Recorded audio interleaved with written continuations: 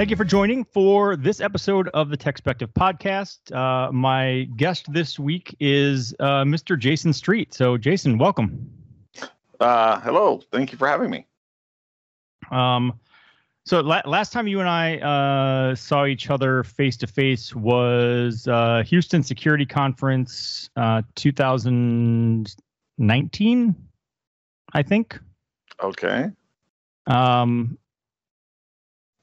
Was that when I had to run out because I was going to Brazil? Maybe. I just know, I presented there. I actually presented a thing, and it's been a while since I've been really on the tech, deep in the tech side of security. Right. My thing was more on the marketing side, and so I had a presentation on marketing buzzwords and also kind of talking about to an extent talking about like kind of ethics of marketing, because it was fresh on my mind at the time, because there was somebody who was at my company who left and went to work for a competitor. And it just occurred to me, I was like that. Yeah, it's kind of a weird thing. I mean, the security industry is somewhat of a small world, and when you leave, there's pretty much only a handful of places you can go and do something similar to what you were doing. And that generally means that you end up at a competitor. And I was like, so if you talked to this person last week, they would have told you 100 reasons why you should go with our product and our company, and why the other company, why the competitor was not as good.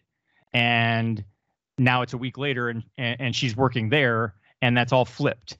And it's like, okay, so was she lying when she was telling people that our company was better than the competitor? Or is she lying now saying competitor is better than us? Right. And my general takeaway was none of it's lying. I mean, I think in marketing in general, not just cybersecurity or tech marketing, but marketing in general is somewhat of a game of exaggeration. And it's like writing a resume. You focus on the things, you focus on the positives and exaggerate those a little, and you just sort of omit the things that you don't want to talk about. Right. Exactly. Yeah. I totally can see that. It's like, I think we talk about, because I was the spokesperson for Pony Express. It's like for a while. And I explained to them, this is like, I'm not going to sell the product. It's like, I'm not very good at selling the product. It's like, I like what I like about it. And it's like, I genuinely loved their community, the Pwn plug. I used it a lot. It's like some of their other devices, they were doing a lot of innovation, a lot of community stuff. The Pwn pad was awesome. So it was that, but I never got into the we're better than X, or X is not as good as us for Y reasons, So yeah, I'm not good at sales. Well, and actually in a somewhat similar vein, I mean, I don't see this as much anymore. It still exists, but I feel like it's not as front and center of a topic anymore. But once upon a time, it was very big deal of Windows versus Mac versus Windows, and especially security side, it was always, well, Mac is just inherently secure. Mac is invulnerable. Why are you using Windows? It has all the viruses. And from a security perspective, I would always say, okay, well, it's not that Mac is impenetrable. It's that it's not the primary target. Like like people can break into Macs just fine. But then many years after after kind of following this debate and always being on the Windows side, I did eventually get a MacBook Air, and I used it for like 3 years or so. I loved it. I had no problems with it. But my general takeaway was it wasn't the absolutely magical, pinnacle of perfection of computing that I was led to believe. Like, it still had issues. They were just different issues. Exactly. And so, it all comes down to, preference. And I've written about that when it comes to iOS versus Android too. It's like, they're very similar. I mean, I prefer iOS, but it's like, I'm not going to tell you it's absolutely better. It's a subjective, consideration. Right. Yeah, I agree with that. I abuse all operating systems equally. It's one of the reasons why I love VMware so much. It's like I have a MacBook Pro. I just recently got the MacBook Pro. I got it while it was still in the Intel, so it's like it was one of the last gen that they still did the Intel chip. So I just recently purchased one of those, and I did that because I wanted. I use VMware Fusion on it, so I have Windows VMs, I have Linux VMs, I have some Alienware laptops. It's like I have some Razer laptops. I have a Surface Go that I use a lot, and I just do a lot of that through cross VMwaring. It's like where it's like I'll my VMwares are a little bit different though. I have a pfSense VM that has 2 NICs in it. It's like a private only network NIC and then a NAT NIC, and then I put all my VMs on private only, and their gateway is that internal private NIC of the pfSense. So all the traffic goes through the pfSense. So it's like I literally create a internal virtualized VLAN network that all my devices will talk on. It's like, and then they go out through just that one VMware. I'm weird. Well, I mean, I think, yeah, people who, and you, I think are maybe an extreme example of it, but just people in tech and security in general, I think, tend to have, more unique setups than what. Mine is not nearly that, but it is funny. The other day, my daughter is using a Surface Pro X, which is the Surface that runs on ARM. Right. And it's fine. Everything's fine. She's been using it for months. Not a problem. But she was previously using a regular Surface Pro, and then the other day she went to play Minecraft, and come to find out, Java-based Minecraft doesn't work on a Surface Pro X. Ouch. And so I said, okay, well, here's your options. I'm like, I can go to my bag of computers, and she's like, wait, you have a bag of computers? I'm like, yeah, I've got a variety of laptops to choose from. I've got, various Surface Pros and Surface laptops. And I mean, I've got the whole Surface line here sitting in my office.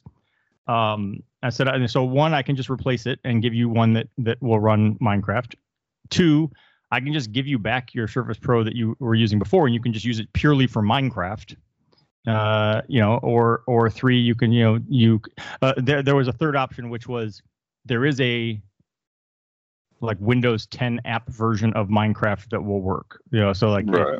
But she didn't like that one. She wants the Java one. So, but anyway, she just thought it was funny that I was like, well, sure, let's just go to my collection of computers. Which one do you want? I have one of those as well. It's like, and one of my favorite things, especially when trying to do any kind of organization with hackers, it's like I always say, hey, we're hackers. We can make this more complicated. It's like it's one of our gifts. Well, and let's talk about about hacker. Okay. And let's talk about the perception. Oh Lordy. Yeah. And the thing is, that's a really it's a really, really, really old debate. I mean, I'm not sure I could even find this anymore, but back in like 2003 or 4, when I was writing on internet network security for about.com, the debate was going on way back then about, well, what's a hacker? Is a hacker a good thing or a bad thing?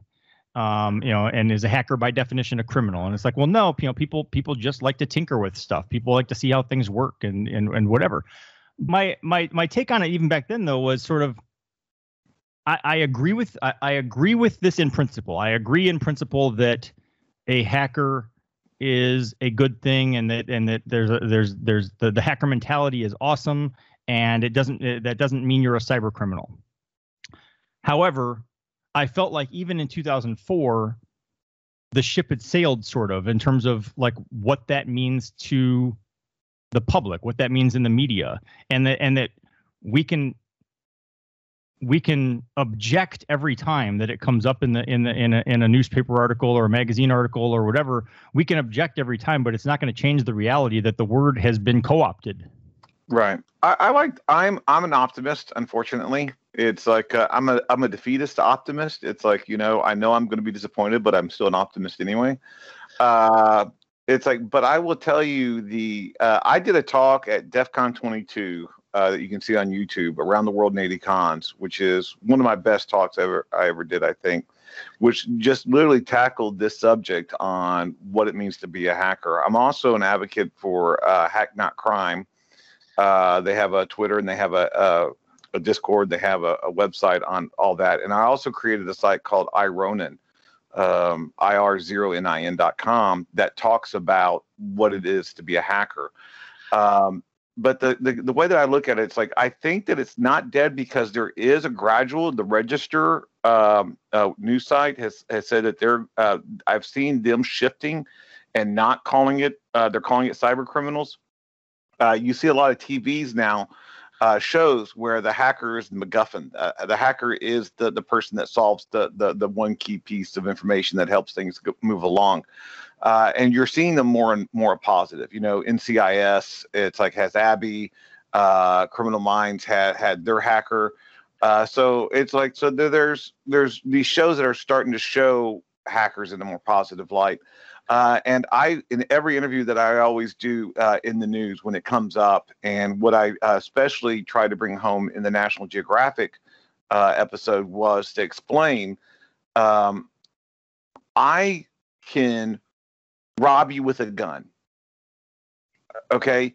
You can't automatically assume that I'm a gunsmith, that I know how to create a gun. You can't automatically assume that I'm an NRA member. You can't automatically assume that I'm a second rights amendment activist. I'm a criminal who has found a tool that makes it easier for me to commit crime. It's like a computer is a very, very easy tool to commit crime. These criminals are going online. They're looking at YouTube videos. They're getting in forums. They're downloading prepackaged malware, prepackaged software to commit crimes with, and then they're sending it out. They're following some of these crime kits actually have support lines for the criminals to call in to get support on the crime program that they have. That's not, how can we call them a hacker? They have no understanding of what they're doing. It's just like having a gun. It's like they don't understand how much gunpowder goes in a bullet. They just know how to shoot it. Right. And so I try to explain to people that. And when we go with the black hat bank, the black hat hacker and the white hat hacker, I make it very simple. There are no hats. You're a hacker or you're a criminal. If I go to a bank that a employee had just gotten arrested for embezzlement, I don't go to my bank the next day and say, excuse me, I want to get a business loan here, but are you a black hat banker or a white hat banker? Because I noticed that one of your bankers just went to jail, and I don't want to deal with a black hat banker. I'd rather have a white hat banker. Right. Or it's like you go to a doctor and the hospital, another doctor had gotten arrested for criminal malpractice. Do you go to your doctor now and say, are you a white hat doctor or a black hat doctor? Because I only want a white hat doctor working on me. I mean, it sounds absurd. No, it does.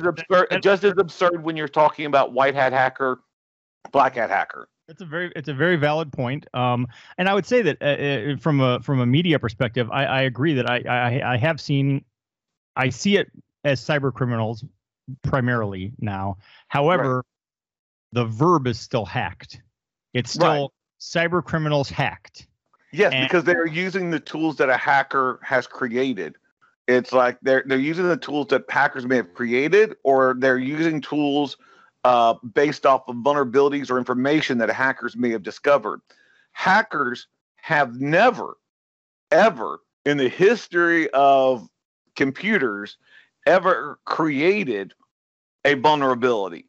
It's like, unless it was in their own program, what they've done is they discovered the vulnerability that was already existing in the program. They discovered it. And most of the times, the reason why people know about it is because it was a hacker who reported that discovery and that vulnerability so it could be patched. So Dan Kaminsky, it's like one of the most premier examples of what it means to be a hacker in its truest sense.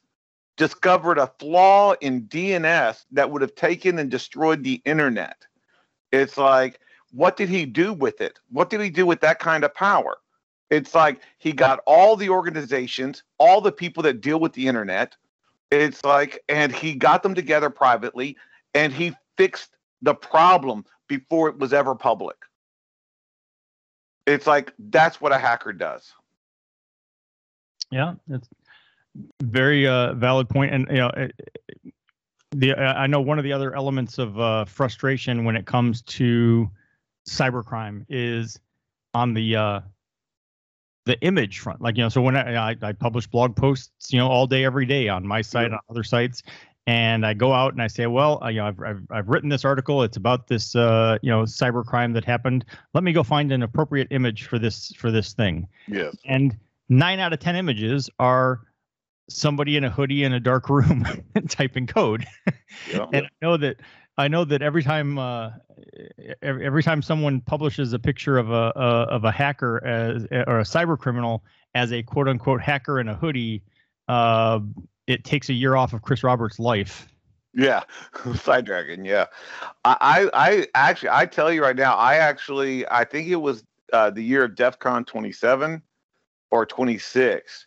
I spent the whole year going to every con, and I was dressed up in custom made, hand tailored shirts, dress shirts with French cuffs. It's like so I had cufflinks, and the reason why was because I was trying to show, it's like this makes me more dangerous because I'm not fitting your preconception of what a technical person or a hacker is.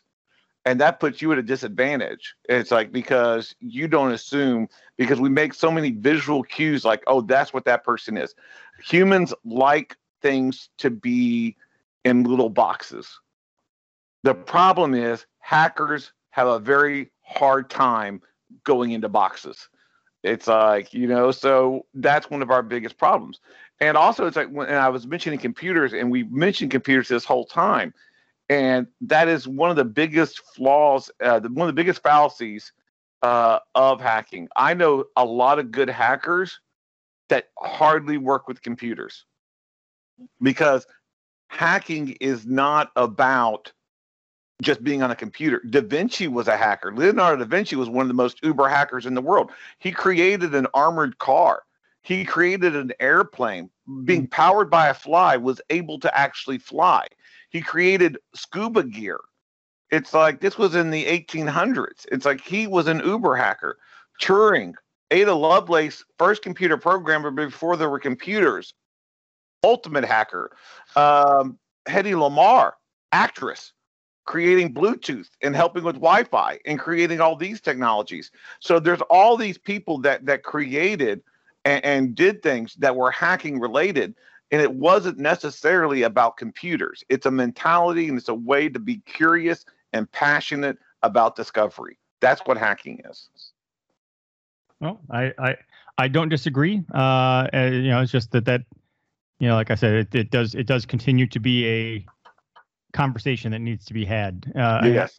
And I guess to your point of being optimistic, I will admit that there's progress that has been made. Yes. But the fact that it's 15 years later and we're still having the conversation.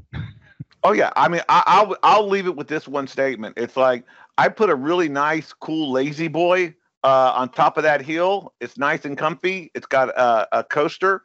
That's a good hill that I'm going to die on. It's like, I've gotten real comfortable on that hill. So yeah, I don't mind dying on that one. All right.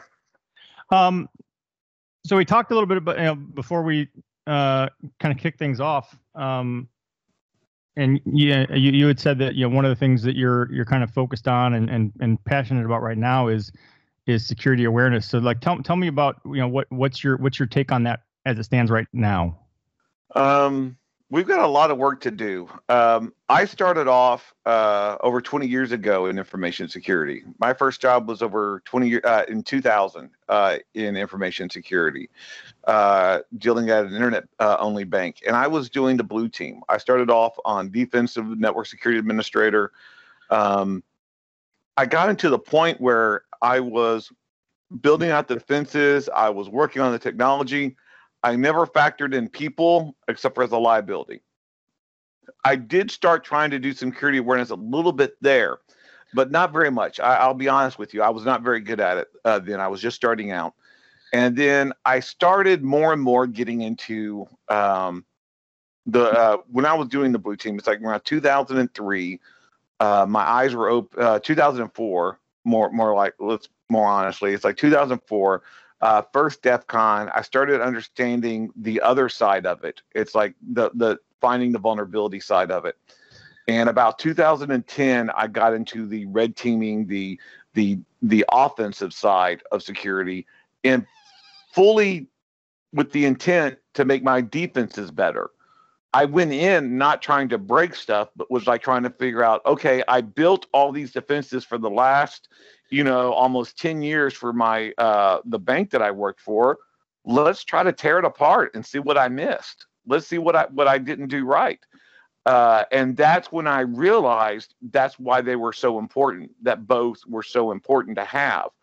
And then around 2010 as well, I started getting into social engineering and compromising the human. And it was about 2015 when I realized it's really easy to break the stuff. And I wasn't doing really good credit I was not doing good. I was not providing a great service to my clients because I was just showing them where the flaws were, but I wasn't really helping the people that I'd compromised.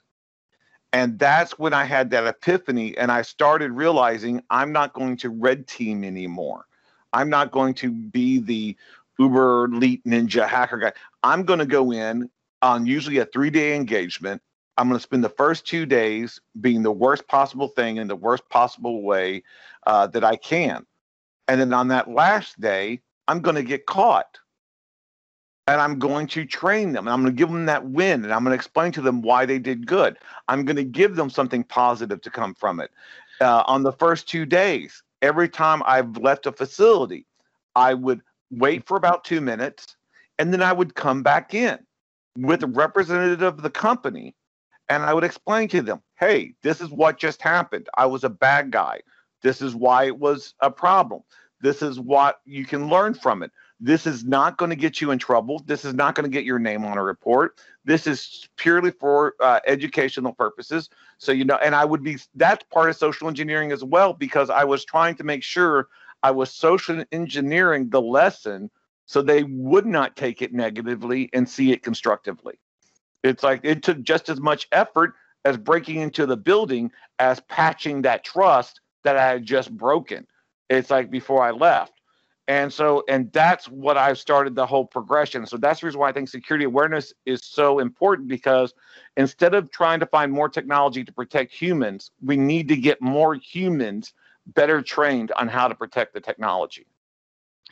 The whole thing you were just talking about social engineering and stuff, it reminded me of, and I don't remember the exact details, but there was a story, 10 plus years ago of the guy who just went into an office building and sat at a desk and started working, and he was writing about it, but he didn't work for the company. He right. just went in and sat at a desk and then asked somebody, hey, who do I call about getting an internet connection, and who do I call about getting a phone? And people just helped him, and he got. I remember that. And it was like I think it was after a few months of these like kind of serial articles about this experience that somebody finally caught on and was like, wait a minute, that sounds like our company. He's describing our building. And for a while when I was not on the journalist and marketing side, when I was actually working in security, I worked at EDS and I worked primarily for a lot of that time with General Motors as my customer. And I'd go to a General Motors facility, and they had pretty, what seemed like pretty decent security. You had to have a badge to get in. You had to like stop at the front desk, and if you didn't have a badge, and security would, give you a temporary badge or escort you in or whatever. But it didn't take me long to figure out how easy it would be to just shoulder surf in. I mean, it would exactly. You just walk in, just pretend like you know what you're doing, and just walk in.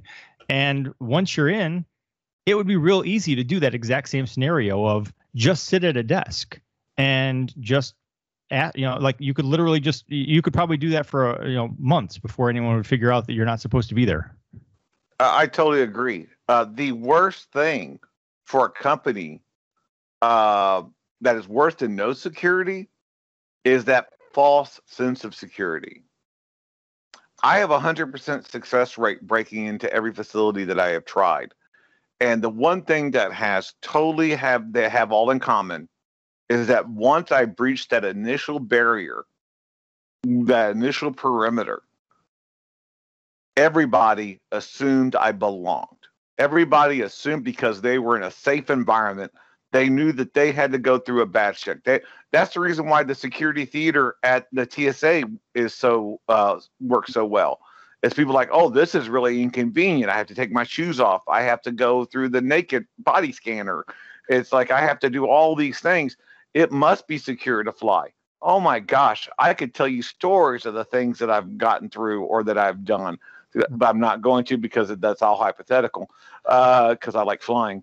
But the whole point is that it's just that false sense of security. It's like the more we try to do that, as soon as that person breaches that first perimeter, they usually have free reign. I broke into a facility right across the street from Ground Zero in the financial center.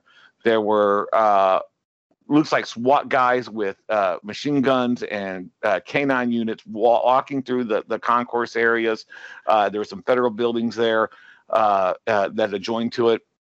I had to get on the second floor. There was the elevator lobby that you had to go through a metal detector and X-ray, and you had to go through a desk, which they would they would have to vet you for one of the offices upstairs.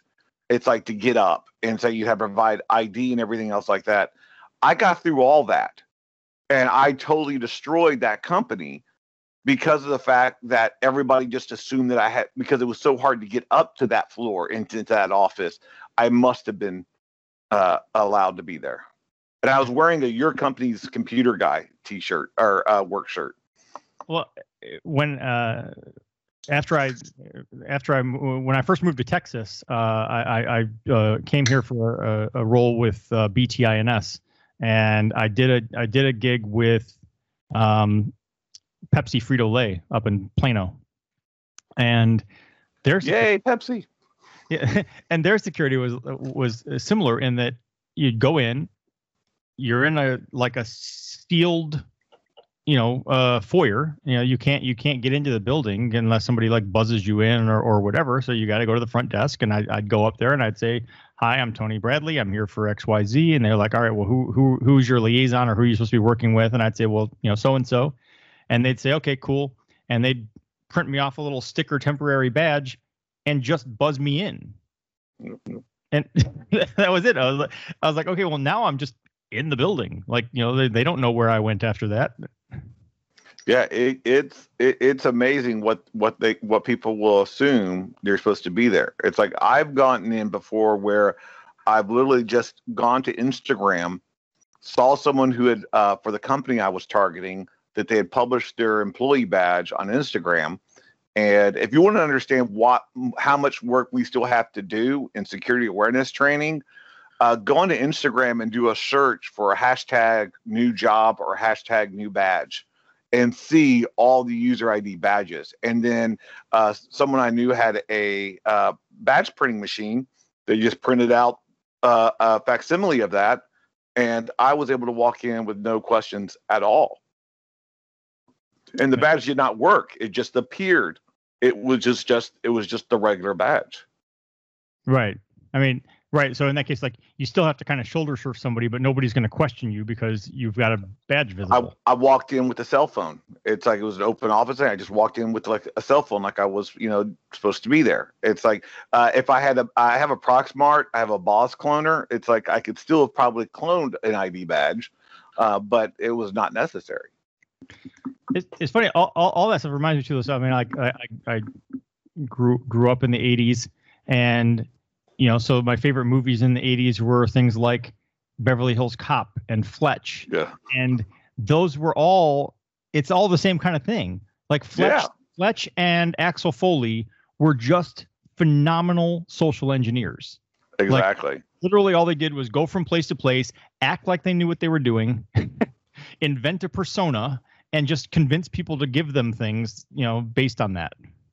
The whole thing, what I tell people, it's like, because you see a lot of people that like to grandstand in our industry about how late they are or how well they're able to do something, and they like to be all very, testosterone field aggression of like, I'm red team. It's like I've got this, and I'm like the offensive guy, and I'm like, no. It's like you hear APT, it's like, oh, APT. It's like we're advanced persistent threats, which that's not what APT stands for. APT does not stand for advanced persistent threat. CEOs and other companies and governments want you to think that's what it stands for. APT stands for adequate phishing technique, because 99% of all the compromises are coming from an adequate phishing technique. But I don't do that. I do bad. I just tell people I'm bad. Basic, adorable destruction. The bare basics. This stuff is actually so easy. I can do it. It's like, and I don't use a lot of advanced techniques. I don't do MLM, whatever that stuff is. It's like, I don't do facial expression. I just go in, and it's like, and I just have that confidence, and I just act like I'm supposed to go in there. And people like to counteract that with like, well, Jason, it's like, of course you're confident. You're not going to get arrested. And I'm like, are you serious? Do you understand how stupid criminals are? Do you think criminals are committing crimes because they think they're getting arrested? They all think they're going to get away with it. It's like they're all overly confident. They obviously have very poor decision-making skills, or they wouldn't be committing crime. Right. Well, and to go back again with the Beverly Hills Cop and Fletch, it's like it's the confidence is all you really need. Exactly. I mean, there's a reason it's called a confidence game. The reason they're called con men is like that's the whole game right there. Is just having confidence and instilling confidence. I agree. So let's go back to the tech side a little bit. Like one of the things I see, when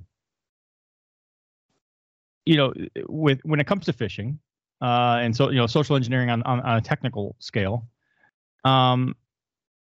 we've said forever, as long as I've been involved with cybersecurity at all, don't open file attachments from people you don't know. Don't click on links and emails from that you're not aware of. What's on the other end. Yada yada yada, and that just doesn't. A, it doesn't seem to be working, but B, it's also just illogical. Like the whole point, like most people's job, literally is to open file attachments on emails and click on links. Like that's what people do for a living. I totally agree with that up to a point. I think one of our biggest failings that our industry has done to the user is we have ingrained in users so much of the concept of phishing as being the 419 scam. The misspellings, the bad English, the off words, and we keep using time after time after time as those are the examples. It's like, and that is the reason why phishing to this point has gotten so successful. It takes me less than an hour to come up with a successful phishing technique. People have all this information that they're giving out on social media, LinkedIn, Facebook, Twitter, Snapchat, TikTok, whatever. There's so many different avenues that I can get pertinent information to mimic a coworker, to send you something that is relevant to you. It's like to make you click on that link. What we need to do is stop getting people to say, don't click on a link, and to start thinking,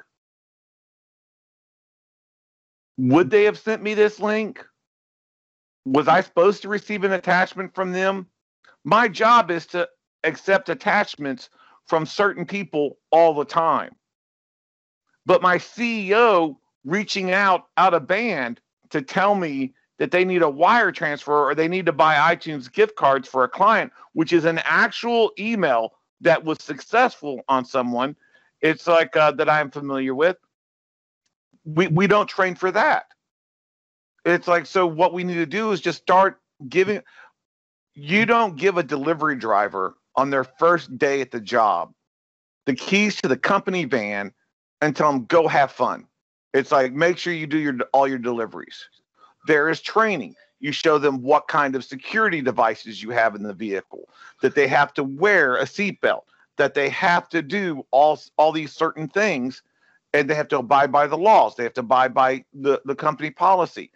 All these things are done before they're allowed to go drive a $50,000 vehicle. But we give our users computers that have access to millions of dollars. The Target breach was over $300 million lost. $300 million lost on that Target breach. And that was because of one email from a company that they were a partner with. So we have to start teaching our customers and our clients are our customers that, hey, critical thinking. Were you expecting this email? Does this seem like something that this person normally would send? And if not, call them on the phone. Reach out of band and say, did you send me this link? It takes an extra 3-minute step or less. And it's like, and it will possibly could save your company millions. So I agree with all of that. I, however, also would add that operating system vendors, application developers, cybersecurity companies, all of those things need to do a better job of just recognizing and stopping attacks. I don't want to put so much burden on the user. Right. You look at last year, last March, COVID hits, everybody goes into lockdown, and initially the message from most companies was, hey, there's this virus that's spreading. Out of an abundance of caution, we want everyone to work from home for the next 2 weeks, and we'll update you after that. I don't know of anyone who went into it with more than like a 2 or 3 week mindset. Nobody was thinking they would be on lockdown for a year. So that created an opportunity for attackers, because now all I have to do is create an email that looks plausibly like it came from HR that says, hey, here's our going back to the office policy, or right. Totally agreeable. And in that situation, given the sort of anxiety of the whole thing of dealing with a pandemic and trying to work from home while your kids are trying to, do virtual school in the next room, and like all of the stress and anxiety of the entire situation, it's too much to then also add on to the user and say, oh, I also need you to really scrutinize when you get an email from HR that says what the new policy is. Well, and pick up the phone and call HR and ask them if that's legit. Well, the good thing is, first of all, let me start off with I disagree. It's like, so the reason why I disagree, I think that you are correct that this was an unusual, this whole dumpster fire that has been the last year or so has definitely put in some unusual situations. But I think what we could have used this more as an opportunity to better educate our users, because I'm one of those people that we don't give our employees enough credit. It's like, for one thing, and also the other thing is, why are we acting like security is an afterthought? Like security is an extra task that we're asking them to do. No. From day one, from the mailroom to the CEO, every person's job responsibilities for them to get a paycheck and for them to better feed themselves or their family and their offspring is required on them following company policies and their job responsibilities as they conduct their job. It's like, if you're in HR, your job is to do these certain things, and also your responsibility is to do it securely. If you're in an auto part plant, your job is to make certain auto parts. But that's not to say that you're not supposed to do that securely, that you're not supposed to do that properly and safely. It's like, you all have responsibilities to create a safe working environment. That is the same thing that we're asking them to do except for do it online and do it with, and because it's an intangible and because it's happening in the cyber world and it doesn't seem real. Because I tell people that work at banks, I've robbed a lot of banks, and I explain to people that big shiny vault thing that's in the lobby means nothing to me. That is show. It's like, I'm not going to rob you behind your counter and grab, maybe 100,000 if I'm lucky, and not get a shotgun blast to the chest from a police officer that shows up because someone tripped a silent alarm. I go in with the USB drive. I go in and go into the network, and I can rob millions because every single computer terminal is a door to the vault. So we need to just start teaching from day one that their responsibilities for their job are this, and this, and security is one of those steps. Everybody knows what their job responsibilities are. Everybody has job responsibilities. And why aren't we just saying this is part of that job responsibility?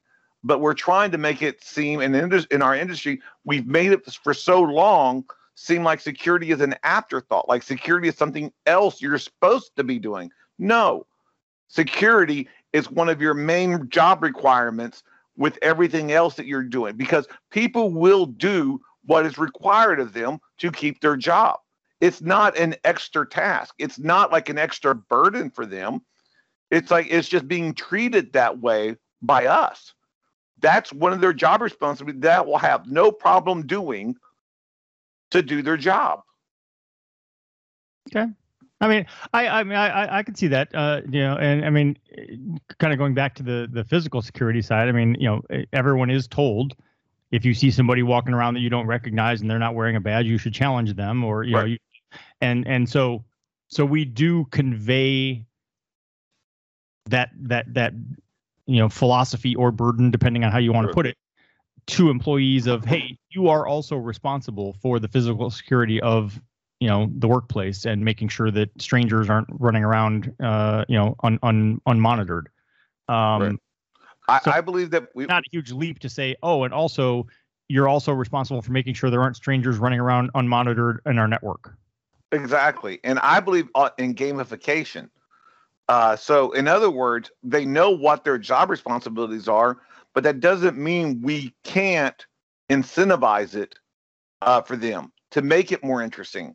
I tell people in mostly every class I've done, in a lot of different talks that I've done, I've always said, create a lottery.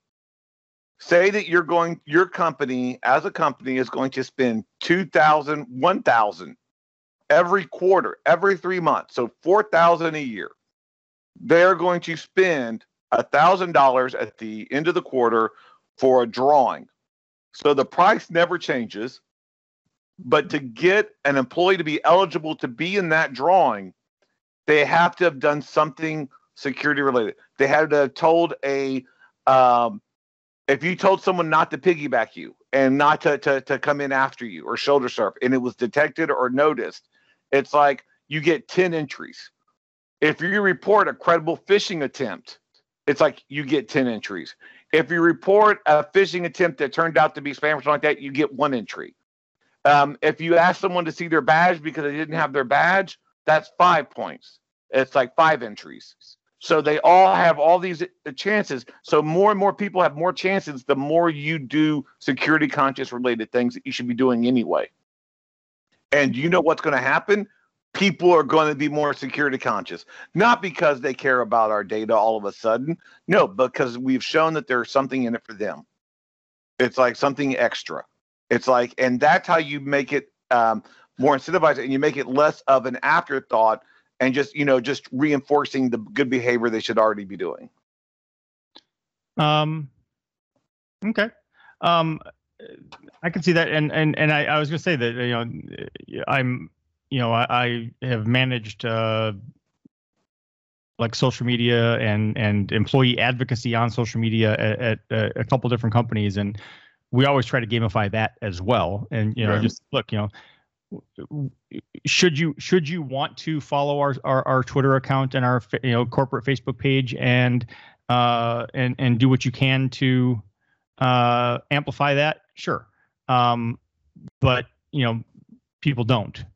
Right. Unless you give them a reason. So if you tell them that there's maybe an Amazon gift card or a free pizza or something at the end of the tunnel, then they're more likely. And the thing is, when it comes to things like that, you don't have to. You don't have to give away a MacBook Pro. Right. There's a book I read many years ago, 25, 30 years ago. As All You Can Do Is All You Can Do by Art Williams, and in it he talks about he gave away T-shirts, and someone at the company was like, well, nobody's gonna do anything, nobody cares, like nobody's gonna go out of their way to do something so they can get a free T-shirt, and he's like, yeah, they will. It's like it's the winning of the thing. It doesn't really matter what the thing is. It's the recognition. It's like a lot of that. It's like, and to have like security newsletters where you showcase people. It's like even the ones that didn't win the lottery, you showcase them, the runners up. It's like that recognition sometimes is enough. We have, let's see, we're coming up on June, so July, August. It's only a couple months till Black Hat. Oh. After a year and a half of lockdown and all events and travel and such being canceled, that seems to be the inaugural event of the kind of the reopening of security events. I am 99% sure I will be physically present in Las Vegas, and I'm looking forward to that. Are you planning to be at Black Hat in Las Vegas, or are you doing Black Hat virtually? Dude, I am vaxxed, masked, and ready to hack. It's like, so yes, I cannot wait. I've already had 3 conferences cancel in the last few months where I might have been in person. And so, yes, I'm ready to go. I got my vaccine. My second dose was like at the end of March. So I've had both my vaccine shots already, and I am more than one. And I still wear, and for the record, I still wear 2 masks out in public. It's like just because I'm paranoid, and I don't want to be, seen as stupid. So I still wear that even vaccinated, but I am totally 100% going to be in Vegas. I've got a lot of hacker fam that are going to be there. And I was talking to some of the organizers of DEF CON, and we were having a organizer conference call thing. And I was telling them, I said, look, it's like, it doesn't matter if DEF CON happens. There are going to be a lot of hackers in Vegas. If we have to just rent out the Alexis Park, it's like, and have our little fan meet up there too, because most of the hackers that I know of, like in my immediate circle, we all believe in science. We're all getting vaccinated. We're all getting prepared as soon as possible. It's like, and we take cautious because, we know about our security. We take that seriously as well. And so, yeah, it's like, we're definitely going to be there. It's like, we're going to meet up because we're also missing that element of being able to see and just like hang out. I did something last year with Grifter, and I did it with Dark Matter, SciDef, Adam 915, the Casey, Stumper. It's like I've done it with a lot of just a small group of us. I think it was only like 6 or 7 of us, and we met in New Mexico. And it's like just because the White Sands, it's like because we just had to meet up and have to see some hackers together, and just see part of our fam. And so we were all doing social distancing. We're all being quarantined. We quarantined before, we quarantined after. We saved a life while we were out. It's like in a car accident. So it's like the cab was on fire. It was pretty cool. So yeah, we had that. And so this is just another extension of that. It's just now everybody's going to be more involved. So yeah, I think there might be some hiccups with it, but DEF CON is taking this so seriously. More serious than a lot of people give them credit for. More serious than a lot of the hotel and entertainment industry right now and the airlines. It's like they're taking it very seriously. It's like, but we need this as a community, as an industry. Would say we need that connection. Right. I'm definitely going to be there. Yeah, I mean, I know a lot of people are really looking forward to it. One of the things I have a feeling, we'll see how it plays out. I have a feeling that for the vendors who are there, present at Black Hat, that one of the go-to swags is going to end up being masks. Like that's going to be the thing. It's like, I'm going to give you a mask, and it's like, you know what? That's cool. That's fine, but make it a quality mask. You know, like we have enough of that shirts. Like, don't give me your shit T-shirt. If you're going to give someone a T-shirt, give them a T-shirt they want to wear. Right. It's comfortable. It's quality. But if you give N95 or bust, buddy. With the masks, it's like, okay, like I have no problem wearing your swag mask and showing off your logo and such, as long as it's a decent quality mask and it's not just a piece of fabric with your logo on it. Yeah. There's been a lot of people talking about, I want so bad for DEF CON to have their badge that you have to display while you're in the conference to be an electronic N95 filtered mask that's got LEDs that you can program, and it's got maybe a Wi-Fi chip or something, Adreno in it. It's like, yeah, like even for Black Hat, be like, instead of having a badge, instead of having a lanyard with a badge hanging on your chest, be like, you must have this mask on to enter. Exactly.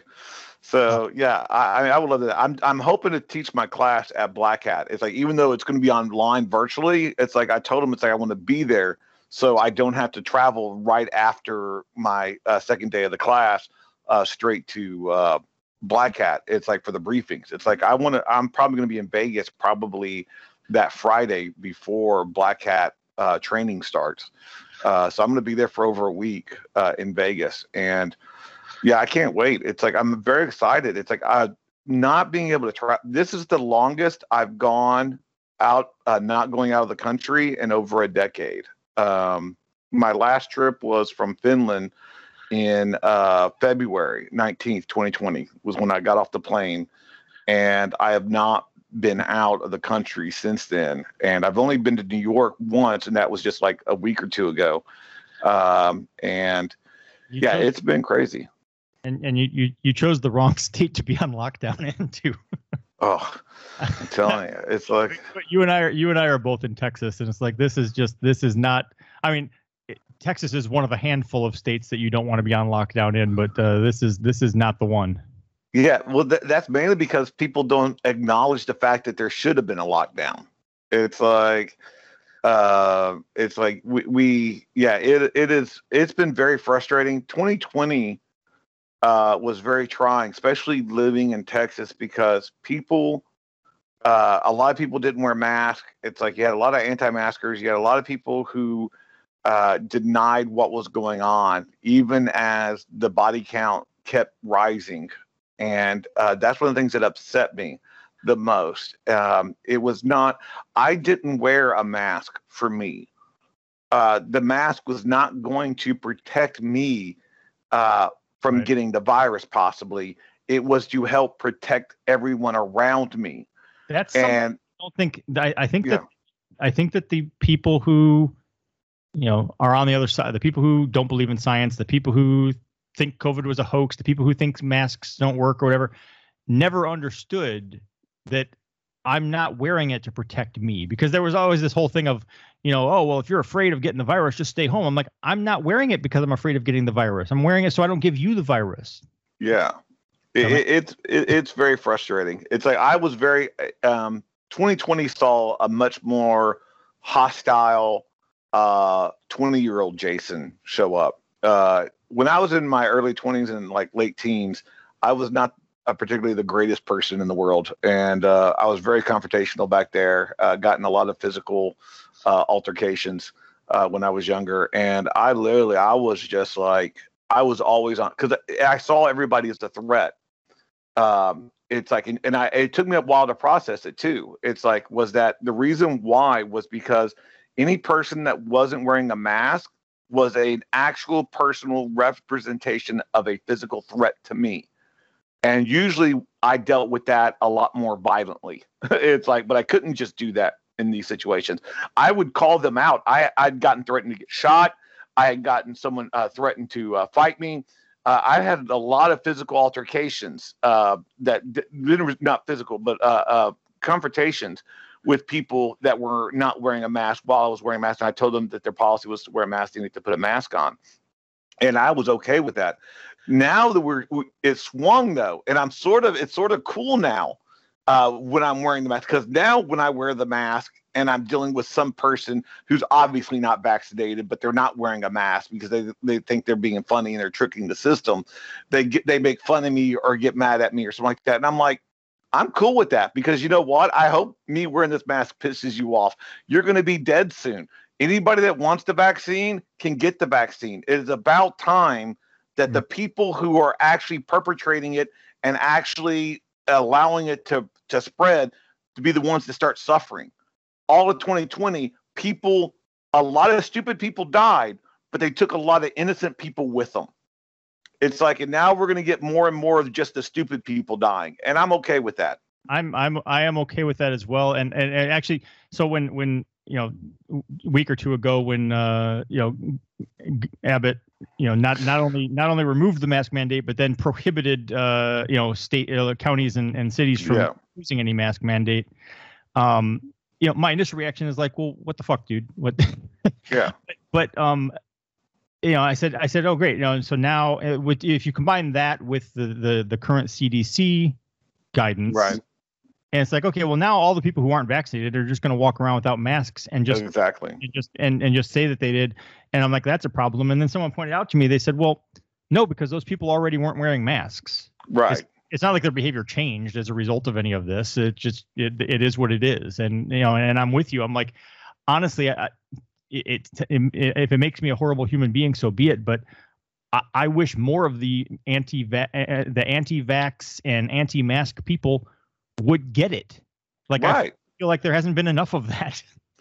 I'm sorry. I'm very analytical and somewhat sociopathic. So it's like it's like this. They are putting and jeopardizing lives. The more that we can get that out of the gene pool, the better. Right. And second of all, it's like I've never seen so many supposedly pro-life politicians work so actively against prolonging life and helping prevent death ever in my whole history. It's like, well, no, not in the whole history, in American history. There's some other countries where they were totally pro-death. But this one is it just boggles my mind that they say this one thing, but their legislation is actively killing people. And it just boggles my mind. And but yeah, I think that it's now incumbent on these people that are not vaccinated and who aren't wearing masks, that they're asking for what they want. It's like they want to be able to live free. They want to. Well, you have to live with the consequences. It's like, you want to F around, you got to find out.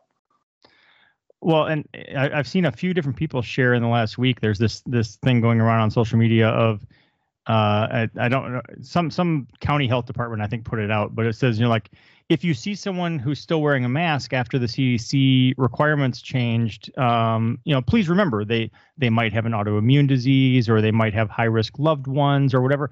And it's this whole list of things. And I'm like, how about please remember it's none of your damn business? Yeah.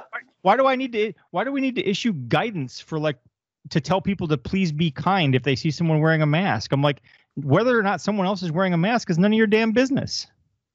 Yeah, I honestly, I like wearing my mask. It's like out in public. It's like it makes me feel better, because it's like, one, because of the safety involved in it. Second of all, it helps me because I get social anxiety sometimes. So it's like, it's like I like being able to be somewhat not incognito. I stand out anywhere I go with the way I dress. But one of the things that gets me the most about it, more than anything else, is Asian culture. It's like, if I've traveled all over the world, it's like, and I've been in Southeast Asia quite a bit for that whole decade. And one of the things that got me was when someone was sick and you saw, how to tell who a person was sick in a subway or on a street in Shanghai or Tokyo or Singapore, they would be wearing a mask not because they were afraid of getting sick or they thought something was, because they knew they were possibly contagious and they were trying to protect the community. They were showing social responsibility. Why has social responsibility and caring for our fellow people, it's like become so demonized and it can't be politicized at all. It's like, because it boggles my mind. I'll start ranting on it, but it's just, as a Christian and stuff, when the basic tenets is to help one another. And that's one of the things that I'm doing by wearing a mask and getting vaccinated. I'm trying to help for the greater good. Well, and so I'm fully vaccinated. I'm still wearing my mask when I'm out and about. And I may just continue. I'm sort of in this place of like, I don't see why I need to stop. And when you look at like, we were all in lockdown and there wasn't, there was, very, very limited interaction between most humans, but cold and flu numbers were like dramatically, minimized as well. And it's like, well, let's keep doing that. There's always been this sort of like, you wake up, you've got a headache, you've got the sniffles, maybe running a low grade fever, but you're like, I'm tough. I'm going to work anyway. It's like, how about you don't? How about you just stay home and not get sick? Yeah, I will. It is very, very, I do not foresee myself not wearing a mask for the rest of this year. It's like, I honestly don't. I mean, there will be certain situations where I will be with people and I will be more comfortable not wearing a mask. And outdoor situations, I've gone outdoor eating.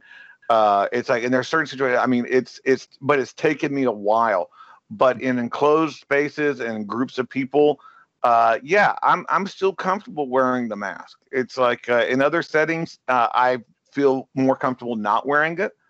Because I believe in the science. I believe that it's like, even if I do get COVID now, it will be like a normal sickness that I'll just have to go through and get a fever possibly, or feel some aches. It won't be debilitating. It won't be where I lose my sense of smell. It won't be where I could die or be on a ventilator or destroy parts of my lungs. So I'm totally okay with wearing a mask through the rest of this year. Well, and you've been to far more conferences than I have, and I've been to quite a few. It's a known thing, the conference flu. It's a con flu is real, right? I mean, you go to San Francisco or Las Vegas, you hang out with 20 to 50,000 of your closest friends from around the world. Viruses are going to spread. Things are things are going to be transferred, and so it's like, it really, really makes sense. Like, if you're at RSA or Black Hat, like, please, by all means, wear the mask. Yep. So, all right. Well, I want to kind of wind things up there, but I really want to, thank you for taking the time to join me. I think it was a fun conversation. You've been here in Texas for a while, but like I said, I haven't seen you since Houston Security Conference a while back. Right. So you have to try and get together sometime as the state opens back up. But if nothing else, like I said, 99% chance that I'll be in Vegas for Black Hat and awesome. Meet up there. I will virtually social awkward distance hug you when you get there. Sounds good. Thank you. See ya. I appreciate you investing your time to listen to the podcast, but I also invite you to engage on social media. Please go like our Facebook page and follow @Techspective on Twitter and Instagram. You can feel free to let me know what you like, let me know what you don't like, let me know if you love it, let me know if it sucks, and let me know what products you'd like to see reviewed or what questions you'd like to see answered in future posts.